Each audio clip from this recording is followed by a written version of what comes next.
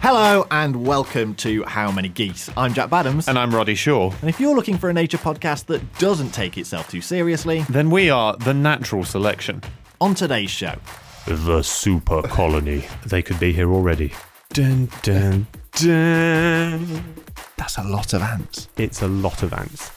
Yeah, it looks like me and it sounds like you. So now we're bringing all the strands together. Yeah, tying it all together in a neat little bow. I've never had as visceral reaction to one of your rundowns of an animal. We just carpet bomb their habitat. They have to die. Jack Anthony Badams. Yes. I think if you're going for what I think you're going for, you could have just used my middle name. Oh, Andrew. Yeah. Of course. Well, Jack Anthony Badams. Yeah. We're here to talk ants. Good. Yes. Excellent. Finally. Yeah, I mean, we've been a couple of times, we've referenced how mad ants are and how much we'd like to properly delve into them. Exactly. So I thought I'd start with a quick game, a classic game, if you will, of global ant population maths question bonanza. Wow. Coming to a tea time quiz show near you. Exactly. So, play along if you're at home, and then DM all your answers to Jack. He's on. That's Jack Anthony Badams. At MySpace. Right. There are an estimated 800 million videos on YouTube. Do you think there are the same? What we're doing here is we're going to work our way up to the global ant population. Okay. There are an estimated 800 million videos on YouTube. Okay. Do you think there are the same 5 times as many or 10 times as many people on Earth? Okay, so there's 8 billion people on Earth. Yeah. So that's me trying to work out what the difference between 100 million and a billion is. But 10 times. Correct. Yes. Yeah, and we're doing some roundings here exactly. So there's 10 times as many people with 7.8 odd billion people on Earth. Okay. So we're rounding up. Right. Ding. We're now at 8 billion. I'm taking that. Do you think there are the same 5 times as many or 10 times as many photos and videos posted on Instagram in total than there are 8 billion people on Earth? The same number of photos and videos, 5 times as many photos and videos on Insta, or 10 times as many photos and videos on Insta? I think... I'm going to say I think there's 5 times as many, I think. Ding. Yeah? Yeah. Oh, get in. I just think, not everyone's on Instagram, but the people that are, they post a lot of pictures. 5 times as many, with an estimated 40 billion photos and videos uploaded to Instagram. God. So here's a bit of self-reflection. Yeah. Do you think there are the same 2.5 times as many or 5 times as many stars in the Milky Way? So we're on, what did you say? It's 40 billion. I think there are, oh God, I mean, I'm really flying blind here. I think, I'm going to say it's going to be something mad like there is the same amount. There are 2.5 times as many stars in the Milky Way with 100 billion stars in the Milky Way. Do you think, we're halfway through, do you think there are the same 2 times as many or 4 times as many trees in the Amazon the Milky Way than there are stars in the Milky Way? I would have, I'm lost because I would have thought there were more stars in the Milky Way than trees in the Amazon. We've launched ourselves into the ludicrous numbers bit. So I'm really lost. So I don't know, wait, what were it? 2.5 times again? So it was 2 times, but there are 4 times as many with an estimated 390 billion trees. What? Making up the Amazon rainforest. If somebody had told me that there were that many trees, 390 billion trees in the world, I would have believed them as well. That sounds like a stat that, has been checked out. It's the trees world. We're just living in it. Jesus. Right. Do you think there are the same 1.5 times as many or 3 times as many questions in this quiz as there are searches on Google in a year? God. The same. 3 times as many with 1.2 trillion Oh my God. Google searches a year. This Bear is in mind, what we're working up to I know. is the number of ants on Yeah, Earth. I know. Right. 2 questions to go. Do you think there are 5 times as many, 10 times as many, or 20 times as many cups of water in Loch Ness? Which is so big that you can fit God. all of the water of all the lakes in England and Wales into Loch Ness. 20 times. Correct. With 31.5 trillion cups of water in Loch Ness. So finally, do you think there are 200 times, 400 times, or 600 times that number ants on Earth? I've got to go big. 600. I've fucked my maths up. Oh, That doesn't work at all. Fuck, well, the point is there's 20 quadrillion ants. that's mad. 20. I wouldn't have even thought quadrillion was a number. No, I've written here 200, 400, or 600 times as many ants, and then I've put 15 times as the answer. So the point is the numbers are right in that it goes 31.5 trillion to 20 quadrillion. Jesus. But that puts us at umpteen times more ants on Earth than stars in the Milky Way. That was question number like 3. Yeah. And more ants on Earth than Google searches. In a year. More ants on Earth than cups of water in Loch Ness. Famous unit. Yeah. That's a lot of ants. It's a lot of ants.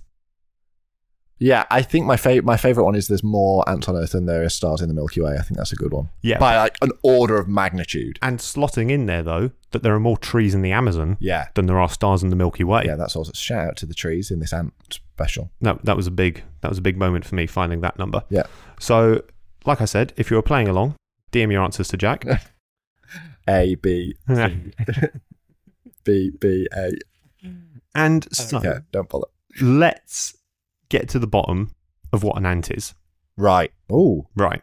So, there's a lot of them, but what are they? Oh. So, there's over 13,800 species of ant on Earth, with an estimate of around about 22,000 species, probably, because we haven't. Okay. This- What? So we reckon we've still got like almost 10,000 species left to find. Yeah, got to catch them all. Yeah. Right. Exactly. That's, yeah, a big chunk. Yeah. So I tried to put this into context for kind of what does that number mean in a sense. There's 65,000 species of vertebrates.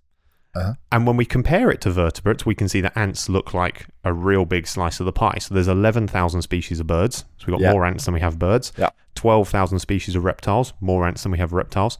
Only 6,400 species of mammal. We need to pull our finger out. Yes. Loads more ants than mammals. But when we put this into perspective with the insects, there's roughly 1 million described species of insects out of an estimated 5 million possible total. How do you get like the possible total? I haven't a clue. I thought that as well. I haven't a single clue. Because it's like, if we don't know they're there, Yeah. how do you quantify how much you don't know is there? Yeah, it's like we could estimate the population of unicorns. You know, Yeah. like there could be 1 million. There could be 1 million unicorns. Yeah. We just haven't found them yet. Yeah. Yeah. But of that 1 million described, there's 4 dominant orders which make it up. Uh-huh. We've got the beetles, Yeah. 386,000 species of beetle. 386. And they're the one that our pal, is it Alfred Russel Wallace? Yep, I thought you were going to say Ash Whiffen, but Also our pal. Yeah, more. I would argue more of our pal actually than Alfred Russel Wallace. But we talked about him and him studying beetles. And was it him that said the phrase, or was that somebody else? If God is to exist, so I'm paraphrasing, but if God to exist, then he must have had an inordinate fondness for beetles or something like that, because he made so many different. that sounds like a very Victorian gentlemanly. It's some sort of old-timey naturalist, I believe. Yeah. So beetles, 386,000 species. Lepidoptera, Butterflies and moths. indeed, 157,000 species of them. Yeah, I would have thought that was a lot less than beetles. Another big slice of the pie. Yeah. Then we've got the Diptera, which are the normal flies, sans butter. 155,000 species of them. The dry flies. The dry flies. And then we get to the order that the ants live in, and this is the Hymenoptera, which are the ants, wasps, bees, and sawflies. No idea what a sawfly is. We shan't be speaking about them again. Yeah. And there's about 116,000 species of those. So, I don't really know kind of what to do with that. So But the ants are in the same family as your bees and your wasps.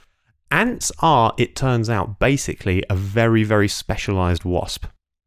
And I'm sure there's someone out there who's going to doubt that and tweet me and at me and be like, well, actually, if you look at the thingy. But of the Hymenoptera, which is this whole order of insects, they're basically all wasps, except for the 3 branches of that tree, which forked like right at the end of that tree. So it's not even a branch, it's like a twig. Yeah. Like one twig of wasps became ants, one twig of wasp became bees, one twig of wasp became the sawflies. Everything else in that are wasps. So in a weird way, ants are a very, very specialist wasp. And if you look at one, you can see that. Yeah. I'm just thinking now, like you look at an ant, especially on Flying Ant Day when they're all flying around. Yeah. Like, yeah, they're very wasp. Yeah, that kind of like Like- skinny waist and Yeah. big arse and all the rest.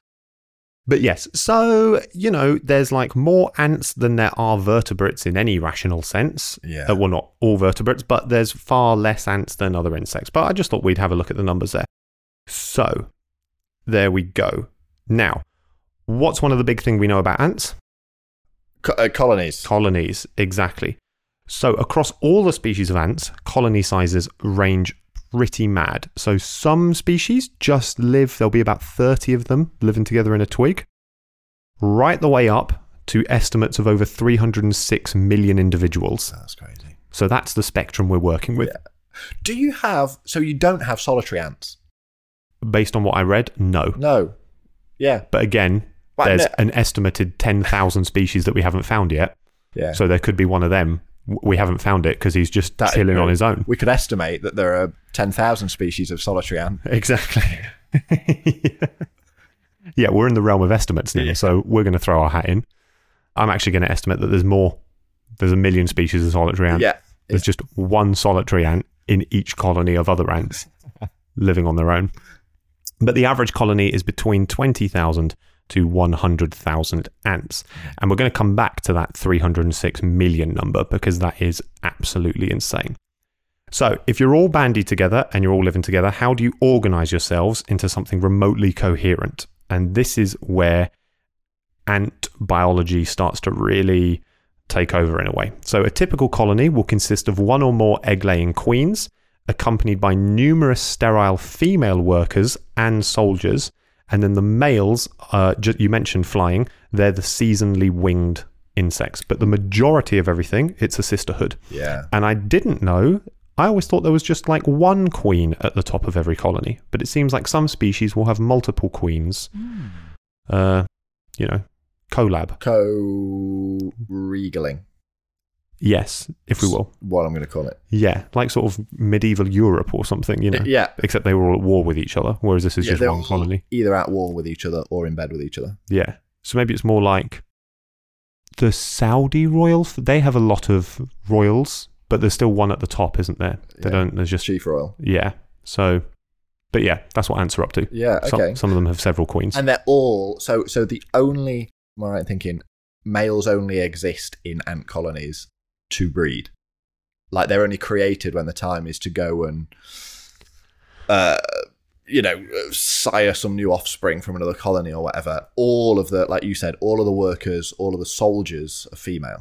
Yeah. Yeah. Yeah. I mean, again, there could be one species in those, but yeah, in general. yeah, everything we know suggests that, yeah, it's just the women at it, which is cool.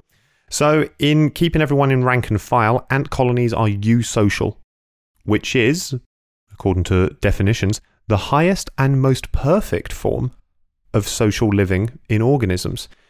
Humans are regarded as semi-social at best Oh, because we've had the odd world war.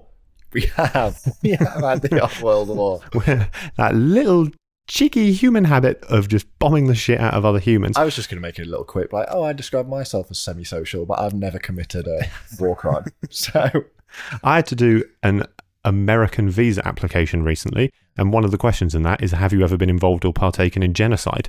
And it's like, who do you think you're catching? yes, no, don't know. Prefer not to say it. Exactly. So, the description of eusociality being the most perfect form of social, Mm-hmm. it's a bit, they've sort of got no choice. Is it this utopia? Because they're sterilised.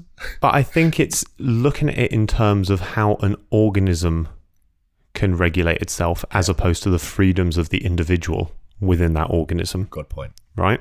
The community Exactly. works. Yeah, So from efficiently. the perspective of how the species maintains itself, it's like there's not a toe out of line. Yeah. Right? Yeah. From the individual's perspective, There's no climbing the ladder. exactly. Yeah. So, eusociality is defined as social living within an organism that exhibits things like cooperative brood care, so including caring for the offspring of other individuals, overlapping generations within a colony of adults, because Levant's born at all different times, and a division of labour into reproductive and non-reproductive groups. Like you said, there's no climbing the ladder. Yeah. You're either having kids or you're just... That's the mad thing about ants. Is like every other animal that I can think of is trying to make more of itself. Mm. And then there's just like the majority of ants aren't. So, I can get to that in a minute. Okay. As to what's going on there. If you're listening, pause now, fetch a pen and paper. You're going to need it in a minute because that is mad trying to explain that. I was almost going to skip it out because I'm like, this is too convoluted to try and get across. But anyway, we'll come to it. So you've got reproductive and non-reproductive groups, a division of labour, but the division of labour in eusociality creates specialised behavioural groups that are sometimes referred to as castes. So this is where we have soldier ants, worker ants, this kind of roles is a key part of eusociality. Right. And what also specifically distinguishes eusocial groups is that when an individual is like committed to one caste, to one role, it loses the ability to function in other roles. Right. So if you're a worker, you cannot be a soldier. If you're a soldier, you could, Yeah. And this is even more amplified in some ant species where it's not just behaviorally that you're doing one role over the other, but some ants, as we know, the soldiers will be like huge and the workers really small. So ants take it a step further in actually physically molding their roles. That's mad that they've like literally built. Because when you, like, in human terms, our soldiers are just humans that we put through a training program. Yeah. In ant world, their soldiers are like super soldiers. And I worked out how they actually regulate the numbers of each type of ant in the colony. I was going to say, how do they decide when and who becomes what? So again, big mystery. It's something that science hasn't fully cracked yet. But for the people who are working on it, this is one of the kind of where we're up to, basically. So grab that pen and paper. So it appears to be regulated by a pheromone that soldier ants give off. If there are less than 5% of the colony as soldier ants, there is not enough of the pheromone being produced to inhibit soldier ant production. But once there are roughly 5% of soldier ants moving around the colony, they are giving off a pheromone that inhibits soldier ant production. So, lab populations which have been engineered to be 100% worker ant will create soldiers, because there's no soldier pheromone suppressing other soldiers. But lab populations which have been engineered to be 100% soldier will only produce worker ants. So the presence of soldier ants stops, well, when you get to a certain extent, stops soldier ants being made. Yeah. Whoa. And that line seems to be about 5%. Wow. So there's not very many. Not very many at all. It's not a big military. No, but well, let's think about that. I can't even begin to work out how big our military is relative to the popular 5%. Actually, it's not 5%. 60 million people, so 10 million would be 6 million. So a 5% military would be 3 million people. We're nowhere near that. We're nowhere near that. So ants have a massive military. Ants have a massive yeah. And so you mentioned kind of the thing about individuals wanting to make more of themselves, but ants having this huge workforce which does nothing. Right. As in, it doesn't reproduce. It doesn't reproduce. So, in humans, pen and paper time. Okay. Because this is convoluted and we're going to go through ant chromosomes. Whoa. In humans, your mum has 2 sets of chromosomes. Your mum has 2 sets of chromosomes. And your dad has 2 sets of chromosomes, and my dad's chromosomes can beat up your dad's chromosomes. Okay. But each parent has 2 sets of chromosomes. You get 1 set from each parent. So when it comes to your siblings, you share 50% relatedness. Yeah. So 50% of your genes, if you've got a brother or sister, you share. Give or take. Yeah. With your sibling. Yeah, exactly. In ants, the females have 2 chromosomes. Like us. But the males only have 1 chromosome. They only have a single strand, right? And this causes some mad shit. So males are produced by unfertilized eggs. So basically a queen, without being fertilized, her DNA will split, 1 chromosome, and that 1 chromosome egg will just become a male. Whoa. Females, the workers, the soldiers, etc., are produced by fertilized eggs. The queen has to mate to get the male's new chromosome in there. This means that males don't have a father, but all females do have a father. And because the males only have 1 set of DNA to give, it means that all of the females have the exact same copy of their dad's DNA. Right. Compared to us, where we have like a 1 in 2 chance of the side of DNA that we get from our dad. Yeah. All females that are made share the same parental DNA or paternal DNA. So this means then a step further, that because they all have the exact same half from the dad, and the half that they get from their mum is a 50-50 chance of the 2 strands, all female worker ants and soldier ants, and remember the majority of the colony, are 75% related to each other. Yeah. So they're more related to each other than we are to our sisters, to our brothers, and everything else. Hey. Making this extreme level of cooperation make sense, as you are almost identical. Yeah. If one of you dies, the genetics of the sister are basically the same. So this high level of shared DNA without being clones, because if they were all clones, they'd be susceptible to disease and everything that comes with just being a genetic copy. But this method creates a huge population workforce that is 75% identical and the same to each other. So your individual thing stops mattering. Yeah, because we should reiterate that evolution acts on all levels of life from the organism, but its fundamental point is evolution acts on genes. Yeah. And that's what the selfish gene and all that sort of stuff detailed, is that evolution is about genes finding a way to get into the next generation. And they basically use all of the life that we see around us, fungi, plants, animals, as their vessel to get into the next life. Yeah. So as long as they are doing that through ants, it doesn't matter that the individual isn't reproducing. Yeah. Because 75% of their genes are all shared. Yeah. That is mad. It's a mad solution. Yeah. But it makes sense. Yeah. Pens down. We're back on track. So, like I said, let's get back to that number of 306 million individuals living together. In a colony. In a colony. So, this colony, in perfect harmony, eusocial, all these different labour forces, all these different tasks. Like you said, you can't really climb the ladder. Some scientists refer to the colonies as being the superorganism.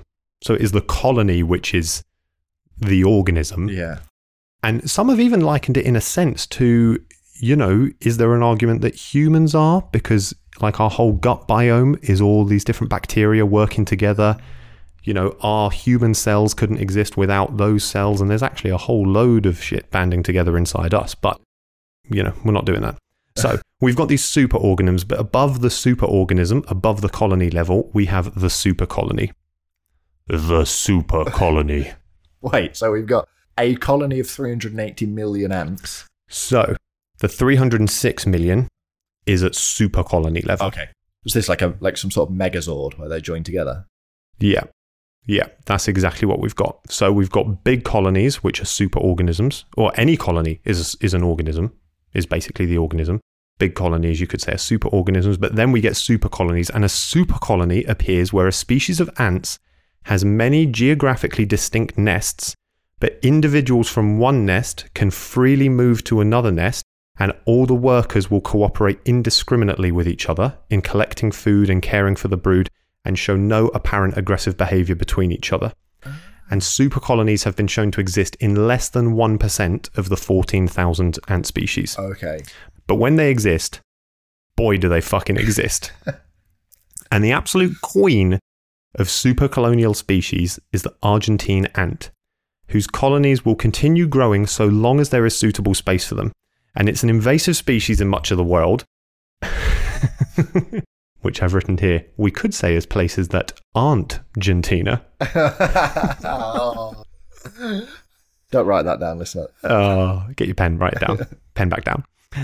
So, until 2000, the largest super colony of Argentine ants was one in Japan that consisted of over 45,000 individual nests with an estimated 1 million queens and 306 million individuals across an area of basically 3 square kilometers. Wow. And what that means is if you took one individual ant from way, way, way at one end and picked it up and threw it in the colony way, way, way at the other end, it'd just slot back into its role, crack on fine. They wouldn't identify it as a foreign ant, as anything like that. Yeah. But this took a huge jump in 2002 when researchers described 30 of the 33 Argentine ant populations that exist along a 6,000 kilometer stretch of the Mediterranean coast from Italy round to Portugal as comprising a single super colony. You could have picked up an ant in Italy, dropped it off in Portugal, and it would have slotted in and they wouldn't have recognized it any differently. So they're saying it's an empire all the way from Italy through to Portugal along the Mediterranean coast. But then, in 2009, researchers declared that the largest super colonies in Japan, California, and Europe were in fact part of one all-encompassing global megacolony that rivaled only humans in its scope of world domination. Stop. What, so they're all one colony? Yeah.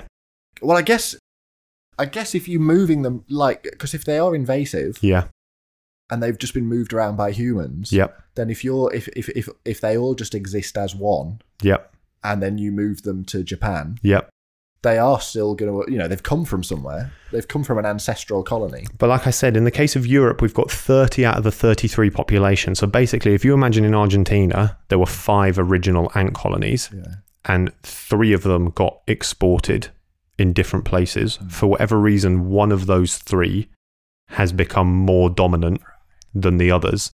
But the British Empire of ants. But that ant empire, one ant from that original population went to Europe, one ant went to Japan, one ant went to California, one ant went to Australia, and in each of those areas became the dominant Argentine ant. Right. But because they're all that 75% related, because they're so close, the pheromones and everything on themselves are that, if you take an ant from any corner of there and introduce it to another one, they see themselves as part of the same brood, part of the same colony, part of the same everything.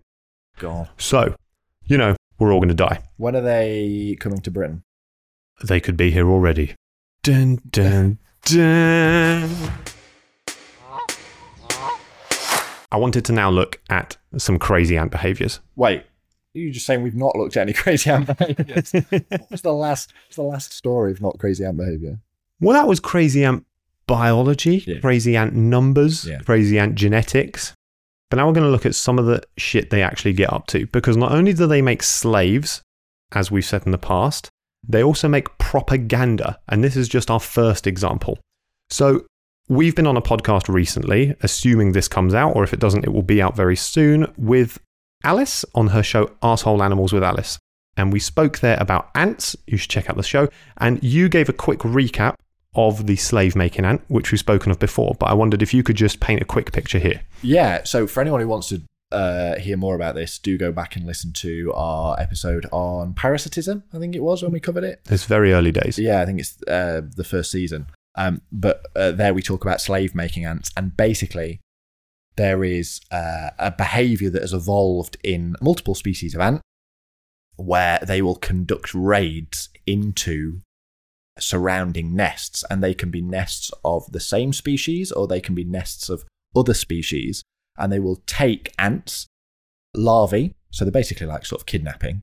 They'll take ant larvae, sometimes they can take adult ants as well, and they'll bring them back to their nest, and then they'll basically brainwash them to become part of their colony so that they work for them, even to the extent where that if they then lead a raid back on the same species that the slave is, then the slave will, go and capture slaves of its own kind. Which is, that further extent is the propaganda element, that they basically brainwash victims of a colony to attack their members of its own colony. Yeah. So that's insane in how ants can attack and confuse each other, essentially. But how can ants defend themselves, which is closely aligned to the above? So just a quick run through of what ants are up to. Right, we've got bullet ants, the most painful sting of any insect. Yeah. We've got the jack jumper ant, which possesses a sting that is lethal to humans. Do you want to take a guess at where that ant is from?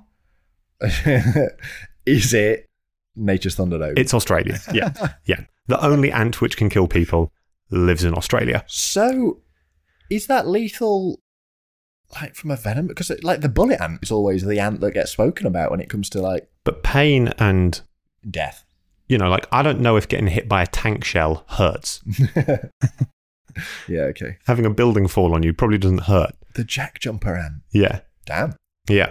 We've got the trapjaw ants, which possess the fastest appendages of any predatory animal, able to snap their jaws shut at over 200 kilometers an hour. They can snap them shut with such force, they have been observed using them to catapult themselves away from threats, as well as to yeet intruders away. We've got the Malaysian species, Colobopsis sondersi, which can explode its own head in a kamikaze last stand, spraying poison across any attacking intruder. What the fuck? Yeah. And not just in an intruder sense do ants display behaviours to defend their colony, but the species Cataulacus muticus in Southeast Asia, which form their colonies in tree hollows, if the workers see it flooding, they respond to it flooding by drinking the incoming water and running outside to spit it back out there. Wow. So ant offensive behaviours range from propaganda, slave making, then we've got stings that kill everything, then we've got defensive behaviours like kamikaze head ants, then we've got defensive behaviours like being able to manage water ants. And in terms of defending the colony, how do different colonies make theirs? Some of them are digging them under the ground, some of them are in tree hollows, as I mentioned. But then we have army ants, which just rove across areas nomadically and will form structures with their own bodies that can float just by banding together.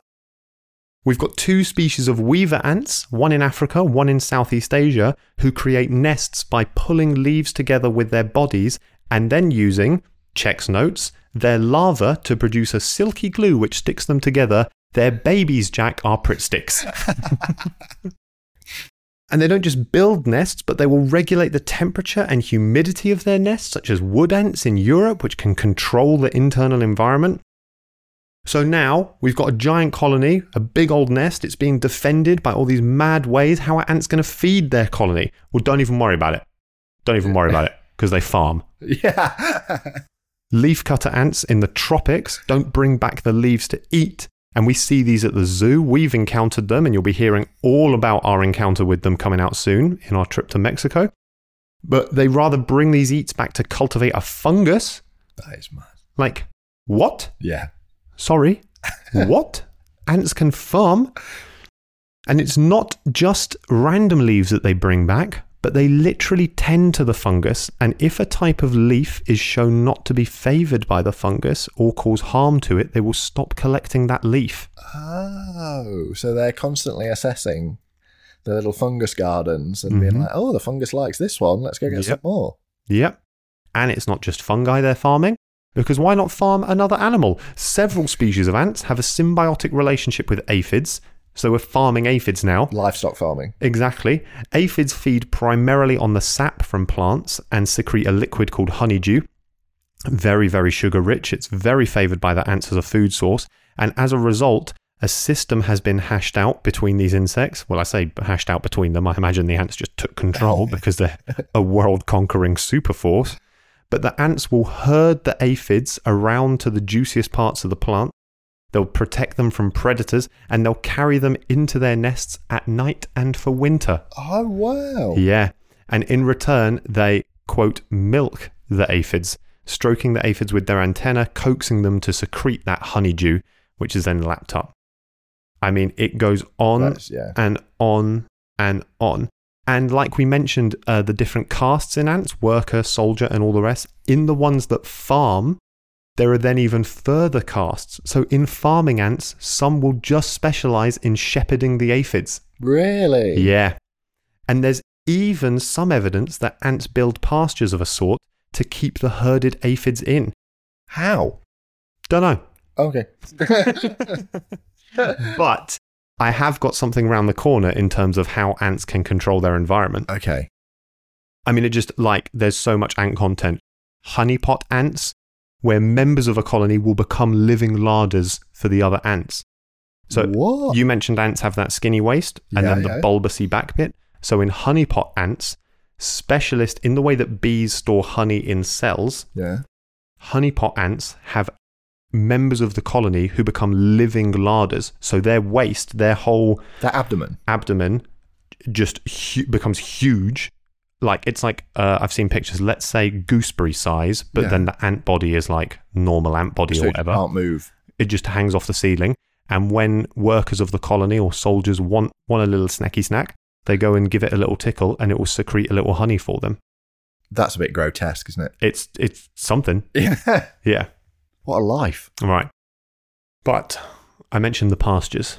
Yes. So I want to finish up with 2 examples of ant-plant interactions. This first one is one of the maddest things I've ever read. Right. And we've read some mad shit on this. We have read some mad shit. The lemon ant from South America. Right. This ant lives in the hollows of its host tree, Duroia hirsuta, and act to defend it. So people picture a tree covered in spines, holes in the spines, the ants live in the holes. If something comes, they run out and attack whatever's trying to eat the tree. But not only do they defend the tree, but they change the landscape around it. They create what's called a devil's garden. Oh. The ants go out of the tree and repeatedly sting all other surrounding plants to overload it with their venom, killing it off with formic acid to remove the competition of their host tree. Oh, wow. And clear areas of the forest in the Amazon so that only their host tree can survive. Wow. They literally weed out the forest, and you will get stands of hundreds of trees that are just the one species of ant living in. And researchers estimate the largest of these gardens to be a stand of over 300 trees on roughly 2 tennis courts area of the Amazon, and possibly that it's been there and established for over 800 years. Whoa, that's wild. Yeah. And they're just stopping any other plant growing? Yep. Competing with their host. That's cool. Yeah. That is. And it's the local kind of native tribes who call these things devil's gardens, because if you got lost in there, you're surrounded by spiny plants which have their own private militia. Like, absolutely not. We should get them in to deal with like knotweed. Yeah. Yeah. And then recently in Panama, and I know I've just rattled off fact after fact after fact, but people do write theses on ants, right? This is a whistle-stop tour in how completely insane they are. In Panama, it's been observed for the first time that ants have patched up holes in their host tree. So a similar thing where you've got a tree that has natural tubes in it for ants to live in. And researchers drilled holes in the tree, and the ants came out and, like with chewed up other bits of plant, plugged the holes and patched it up, and it was measured that it quickened the tree's recovery rate in closing it up itself. Medical ants. Yeah. Exactly. Right. We're near the end. I've got one last story for you. Right. Arguably, this is the first story because all the other rest were facts. Oh, okay. This is the story of Joan Murray. Joan Murray. Born 1951. Is Joan Murray an ant? Joan Murray was a skydiving enthusiast who survived a free fall of 700 feet, hitting the ground at 80 miles an hour, over 125 kilometers an hour. Splat. She survived. I have no idea where this story's going. Yeah. Now, thankfully, doctors were able to get to her and she survived the impact. She sustained several shattered bones, required 20 reconstructive surgeries, and 17 blood transfusions. But she would have been dead had it not been for ants. Right. Right. Can you take even the slightest swing at how an ant colony may have helped her survive her fall? So the only thing I can think of is that she landed on something. Yep. Like a nest or... Yep. I think it's got to be a nest. Yep. I think... I'm going to say she must have landed on some sort of giant ant's nest. So that's what I thought it was going to be as well. And it was so vast underground, maybe they had hollowed it all out that it cushioned the fall. No. She landed bang smack on a nest of fire ants, and they stung her so many times that her body produced enough adrenaline Oh, fuck off. to keep her heart pumping until the doctors could arrive. Oh my god. Even when ants are helping, they're just fucking hardcore. Oh my god. Yeah. Yeah. Is that a fate worse than death? I haven't a clue what that fate is, but like, had they not pumped her full of venom, her heart would have just kicked out from the injuries. But there was so much ant juice running through her that her body's reaction was just, turn the adrenaline up to 11, and that kept her heart pumping. That's literally to get her to the hospital. Out of the frying pan into the fire, isn't it? Into the fire ant nest. Into the fire ant. That's extraordinary. And that, Jack Badams, is ants. Yeah. A tiny, frightening sliver of the ant world. And I just want to say, I think we've said it before, if you do know stuff about ants, we want to talk. Yeah. If you can get us to see ants. Yeah. If you know if you could take us to see cool ants, if you can tell us about ants, yeah, we want to know. But if your suggestion is skydiving into a nest, a polite decline. Yeah.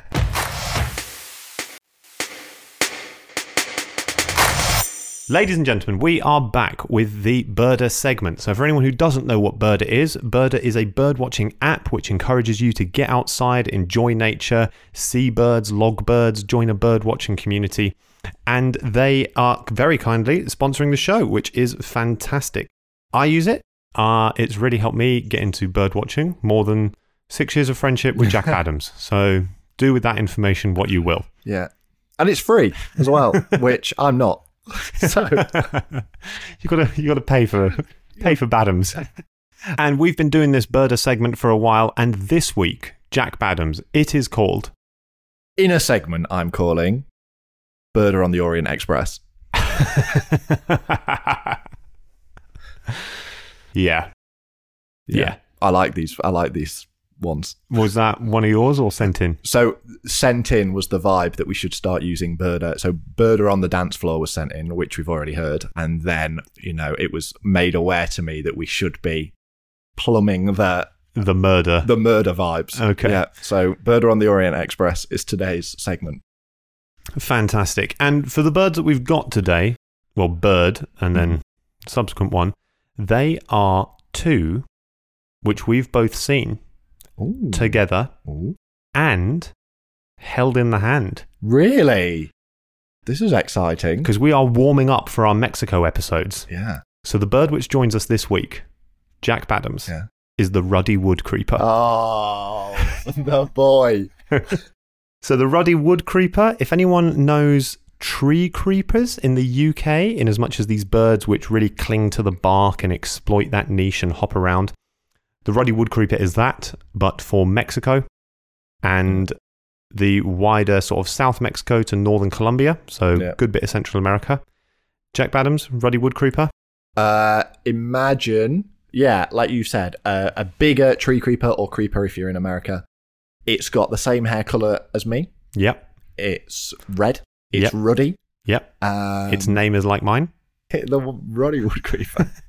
Yeah, it looks like me and it sounds like you. Yeah. Is maybe the best thing. But we, like you said... I think that's a terrible field. Like you're right here. It looks like Jack Badams sounds like Roddy.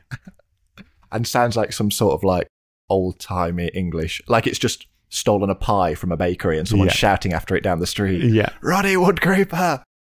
It is a bird that we, when we were out in Mexico, would commonly turn up in the mist nets when we were doing bird surveying, and they were pecky and scratchy and not particularly enjoyable to handle. Yeah, they were grumpy, fidgety, angry madness. Yeah. But the one thing I didn't know about them, and that I'm guessing you possibly didn't know, is that they've got a really interesting symbiotic relationship with ants.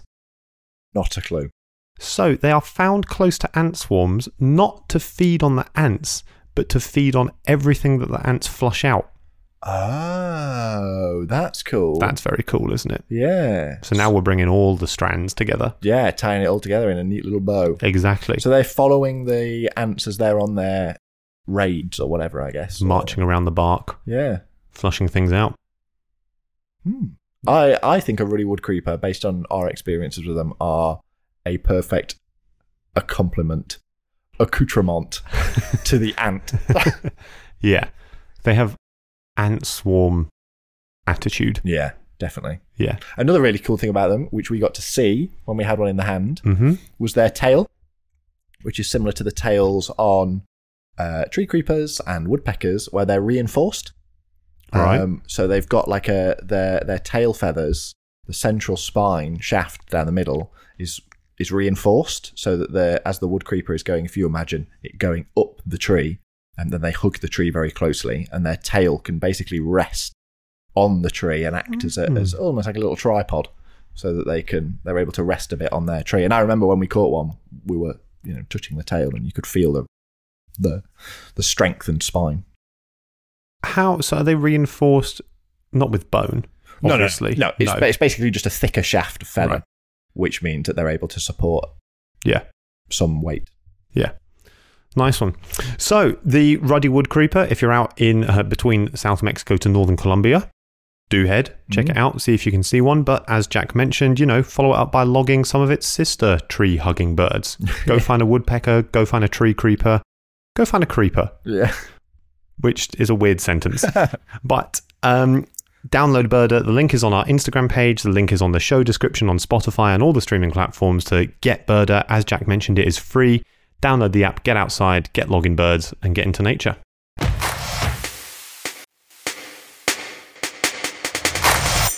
It's time for that part of the show where we take one of nature's magnificent creatures and we pit it against Roddy Shaw in a fight to the death. Now, today's animal has been submitted on Instagram by Sherry Maskell, and it is the red panda. Ooh. Let's get to know our foe. Hailing from the eastern Himalayas and southwestern China, the red panda is an arboreal mammal famed for just being really damn cute. They're a bit cat-like. In fact, their genus, Aeolurus, means cat, and they can grow up to about 1 meter in length, including the tail. Cat means cat. What the hell is Aeolurus? Aeolurus means cat in science. Feline. Science language. Feline means cat in science. It's probably Latin, Greek. I just thought we'd kind of everyone had agreed we were running with feline. Not the panda. Yeah. So they can grow about 1 meter in length, including the tail. And they have dense reddish-brown fur, black belly and legs, a ringed tail, and just a really cute little white face.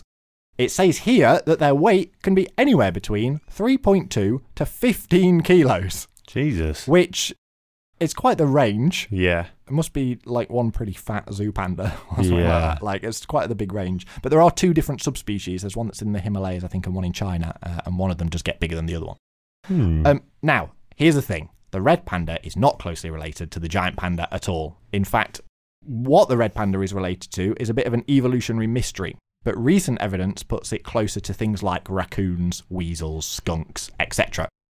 The red panda is actually the original panda, the OG. Red pandas were known only as pandas for 40 years before they were given the name red panda to distinguish them from the giant panda when that was named subsequently afterwards. As mentioned, they're not related at all, the red panda and the giant panda, but they do share a similar love for bamboo as their primary source of food, and both of them possess elongated wrist bones which act as thumbs for them to be able to hold that bamboo and eat it. The giant pandas is a little bit more developed, but red pandas have got that too. Hmm. Just like the giant panda, the red panda is a carnivore that's turned largely herbivorous. Although it will eat eggs and small birds and mammals that they might come across, bamboo is their jam. Like, they're fully on board the bamboo train, just like the giant panda is. But the problem is, having a gastrointestinal tract of a carnivore has meant, just like the giant panda, that they cannot properly digest bamboo. So they have to eat a lot of it to get the nutrients they eat. They eat well over 1.5 kilos a day, and food can take up to 4 hours to pass through their digestion system. That being said, its metabolic rate, so how active it is really, is still similar to that of other mammals for its size. So we're not talking sloth or koala levels of lazy. Like, it's not getting much nutrients from what it's eating, but it's still able to go around pretty well. And it's actually 17% more efficient at digesting bamboo than giant pandas are. So suck on that, WWF. Pick the wrong logo, guy. And finally, just any of its abilities and weapons. Despite being Master Shifu in the Kung Fu Panda films, I couldn't find any scientific papers detailing their skills at martial arts. But as an arboreal mammal that spends most of its time in the trees, it does have curved, semi-retractable claws on the end of very long, flexible joints that can bend in all sorts of ways to allow it to climb trees. Its tail isn't prehensile, but it does help it have really good balance while climbing. So its main skills is that it's good climbing things with its sharp claws. So, Roddy Shaw, bearing all those things in mind, how many red pandas are too many red pandas? Do you know, I was listening to that, and honestly, I think I hate red pandas. Do you? Yeah. Oh, why? Just here, there, what is the point? Because I know you're not a fan of the giant panda. Yeah, I'm not a fan of a giant panda, but like I've known that in me. I've never had as visceral reaction to one of your rundowns of an animal as I have just now.